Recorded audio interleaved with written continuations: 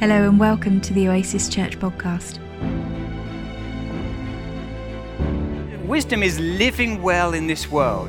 It doesn't mean that everything goes well for you. It means that whatever life is throwing at you, being able to live well through that experience. For what could be more foolish or weak or despised than a crucified man? A man dying on a cross in disgrace. And yet 1 Corinthians says that Christ has become for us the wisdom of God. Thanks for joining us. Today's reading is from Proverbs 1, verses 1 to 7 from the New Living Translation. These are the Proverbs of Solomon, David's son, King of Israel. Their purpose is to teach people wisdom and discipline, to help them understand the insights of the wise. Their purpose is to teach people to live disciplined and successful lives, to help them do what is right, just and fair. These proverbs will give insight to the simple, knowledge and discernment to the young. Let the wise listen to these proverbs and become even wiser. Let those with understanding receive guidance by exploring the meaning in these proverbs and parables, the words of the wise and their riddles. Fear of the Lord is the foundation of true knowledge, but fools despise wisdom and discipline.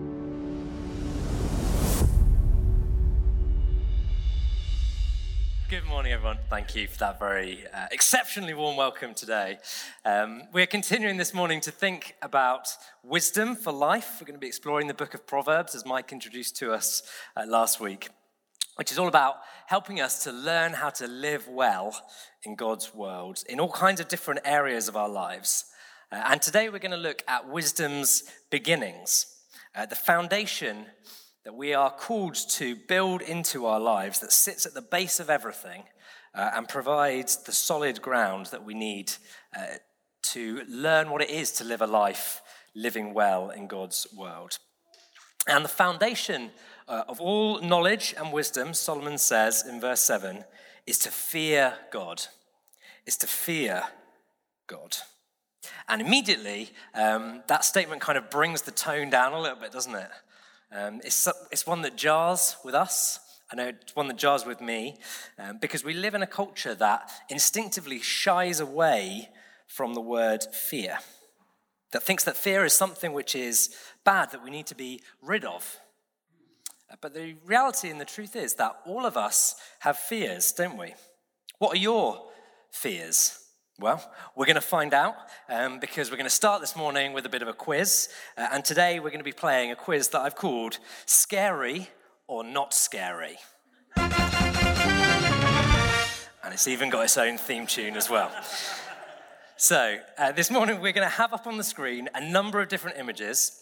And I want you to tell me whether or not they are scary or not scary. And so here in the room, we're going to do a show of hands. If you're joining us online this morning, I want you to pop your answers down on the chat feed so that we can see whether you think these are scary or not scary. So let's play Scary or Not Scary. It's okay, I'm loving this. I'm having too much fun with this. Okay, first one.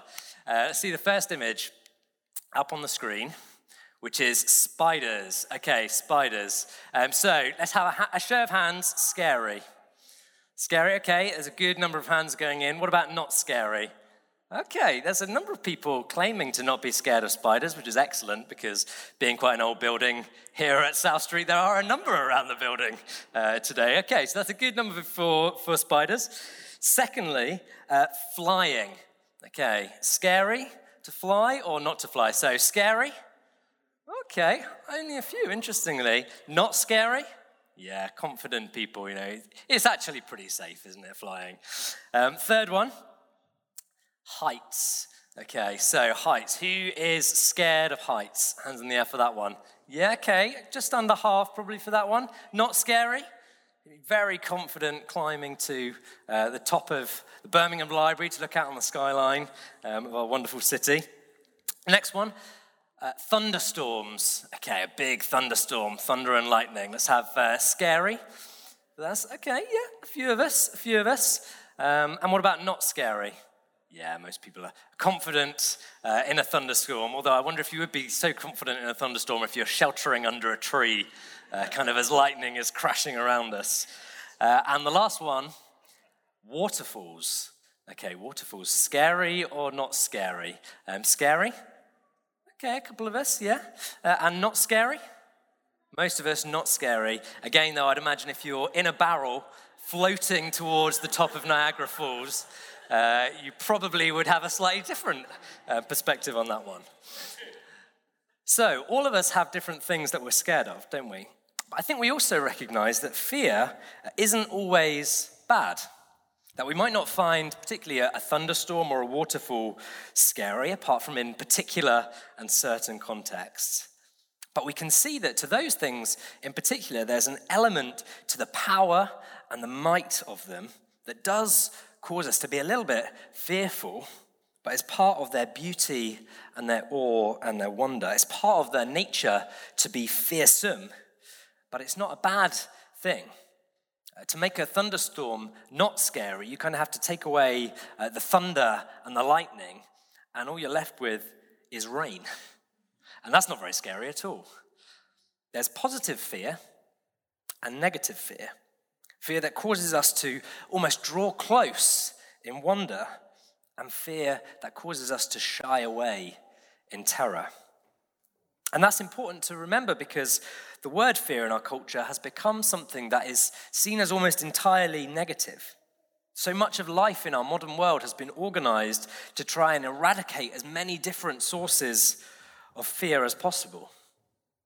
And although terrible things do still happen, we have much less to fear in our day-to-day lives than almost any society who's ever lived throughout history.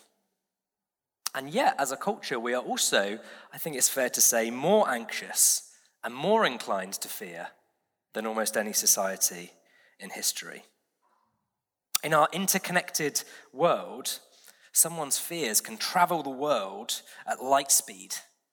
The latest news story about a terrible event, the latest speech about decrying this global threat or that dangerous group, the latest forecasts on the economy or the climate, the latest warnings about eating too much of this or not enough of that, all of them get pulled together and amplified into our cultural atmosphere, leaving us, I think, as one of the most anxious and fearful cultures in history, when you would think that the level of safety and security, the freedoms that we enjoy, should cause the opposite. And all of that can leave us a little bit confused when it comes to passages like this in the Bible. Passages calling us to fear God. This isn't a one-off. Over and over again in the Bible, it uses this language. But don't we have more than enough to fear in the world without adding God to that list? Doesn't fearing God stand at odds with everything that we speak about, everything we've just sung about the love and the grace and the goodness and the kindness and mercy of God? Doesn't perfect love cast out fear? So how could we fear God? And I want to be really clear with this one. When the Bible talks about the fear of the Lord, what it absolutely and categorically does not mean is that we should be afraid of God. It doesn't mean that at all.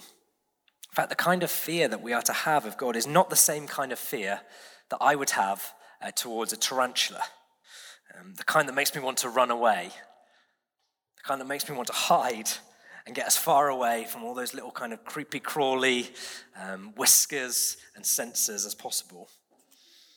It's much more like the kind of fear that I would have towards a raging waterfall or a dynamic thunderstorm, that while I tremble in awe and wonder at the power and majesty on display, I find that it doesn't cause me to shy away, it causes me to be drawn in, leaning closer, because there's a part of me that recognizes that I'm in the presence of something that could crush me in an instant, but at the same time is utterly beautiful and captivating and beyond my comprehension. And C.S. Lewis uses a similar picture to this for God in his Narnia series. He depicts God as Aslan, a great lion, fearsome and mighty, yet tender and kind at the same time.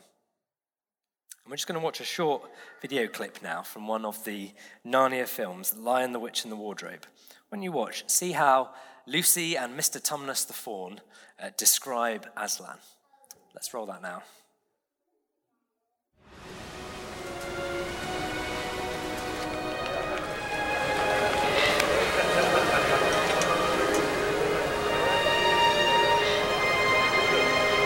Don't worry. We'll see him again. When? In time. One day he'll be here, and the next he won't. But you mustn't press him. After all, he's not a tame lion. No. But he is good. You need it more than I do.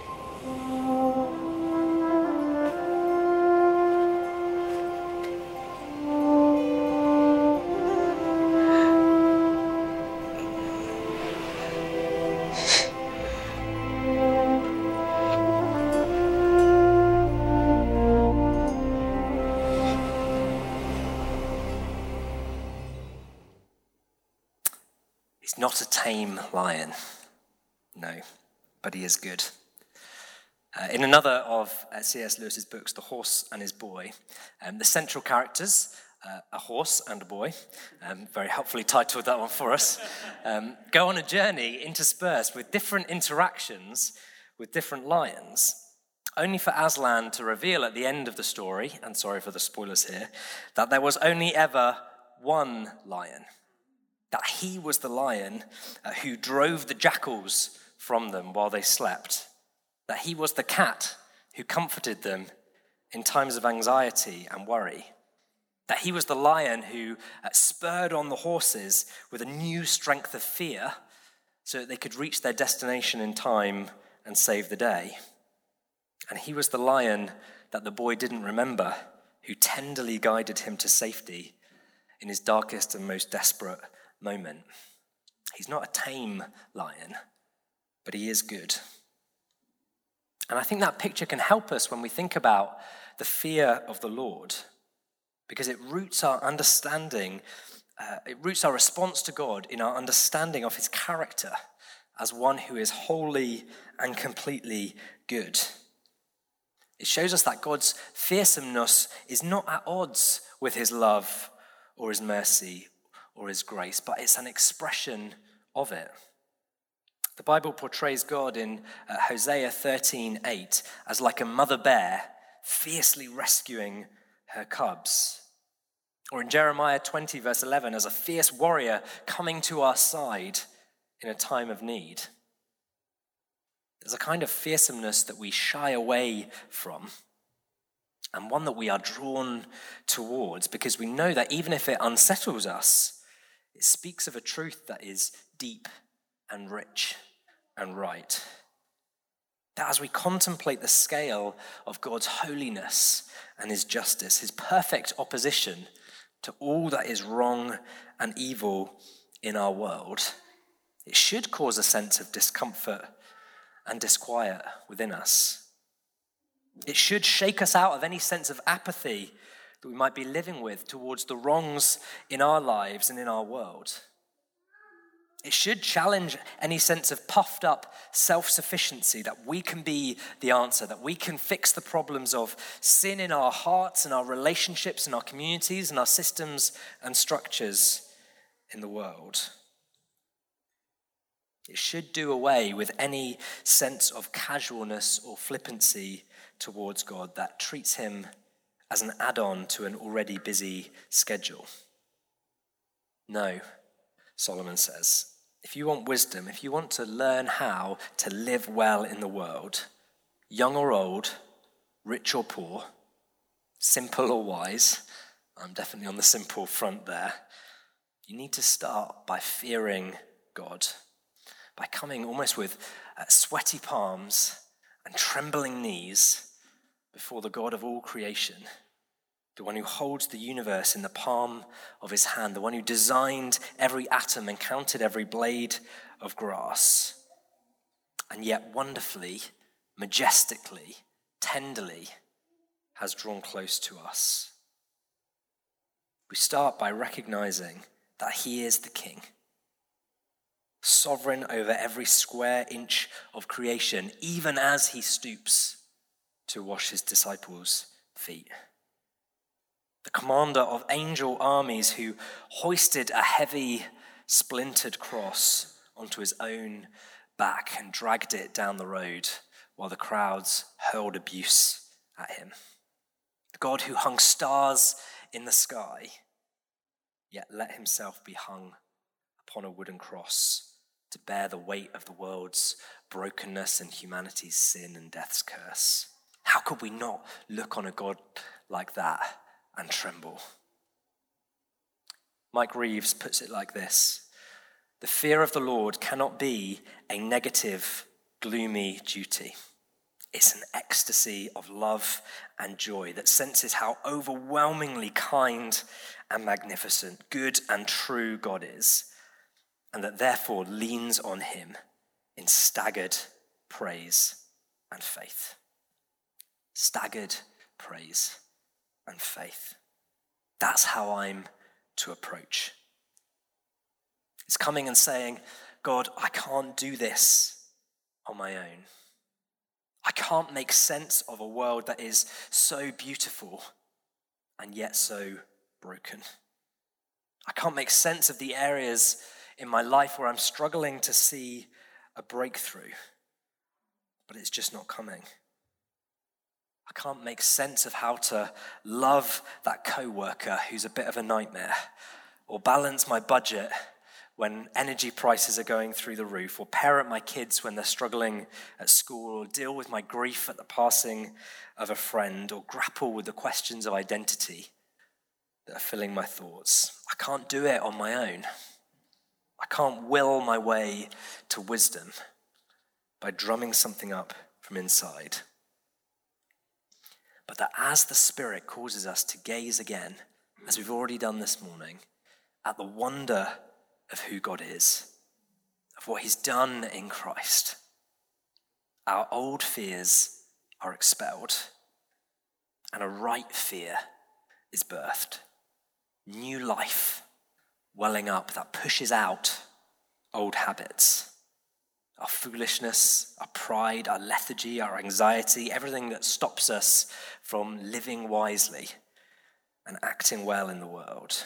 New life that teaches us how not to be wise in our own eyes, but to walk in God's ways as those who do what is right and just and fair. In just a moment's time, we're going to have an opportunity again. The band are going to come up and join me. And we're going to come and look again at this God. We're going to marvel at the wonder of who he is. Why don't we come again in this moment? Come before this God of greatness and grace. Come with fear and trembling and wonder and awe, trusting that he is the source of all wisdom and all knowledge, all life and all hope, all power and all majesty, all kindness and all compassion. And that though he isn't tame, he is good. And his fearsomeness is the kind that is designed to cause us to draw close, not to shy away. That's the invitation again that we've already had this morning. We're going to have again now. Not to shy away, but to draw close. And if you're able, why don't we stand together? I'm going to pray again.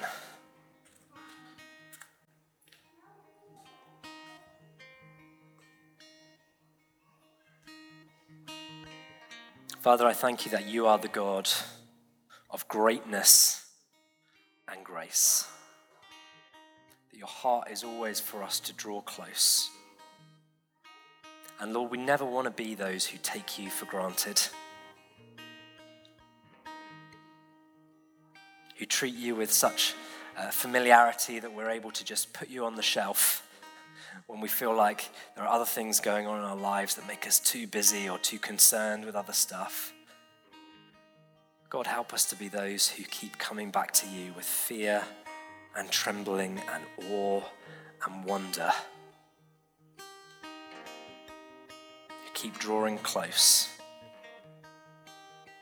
in staggered praise and faith at the wonder of who you are.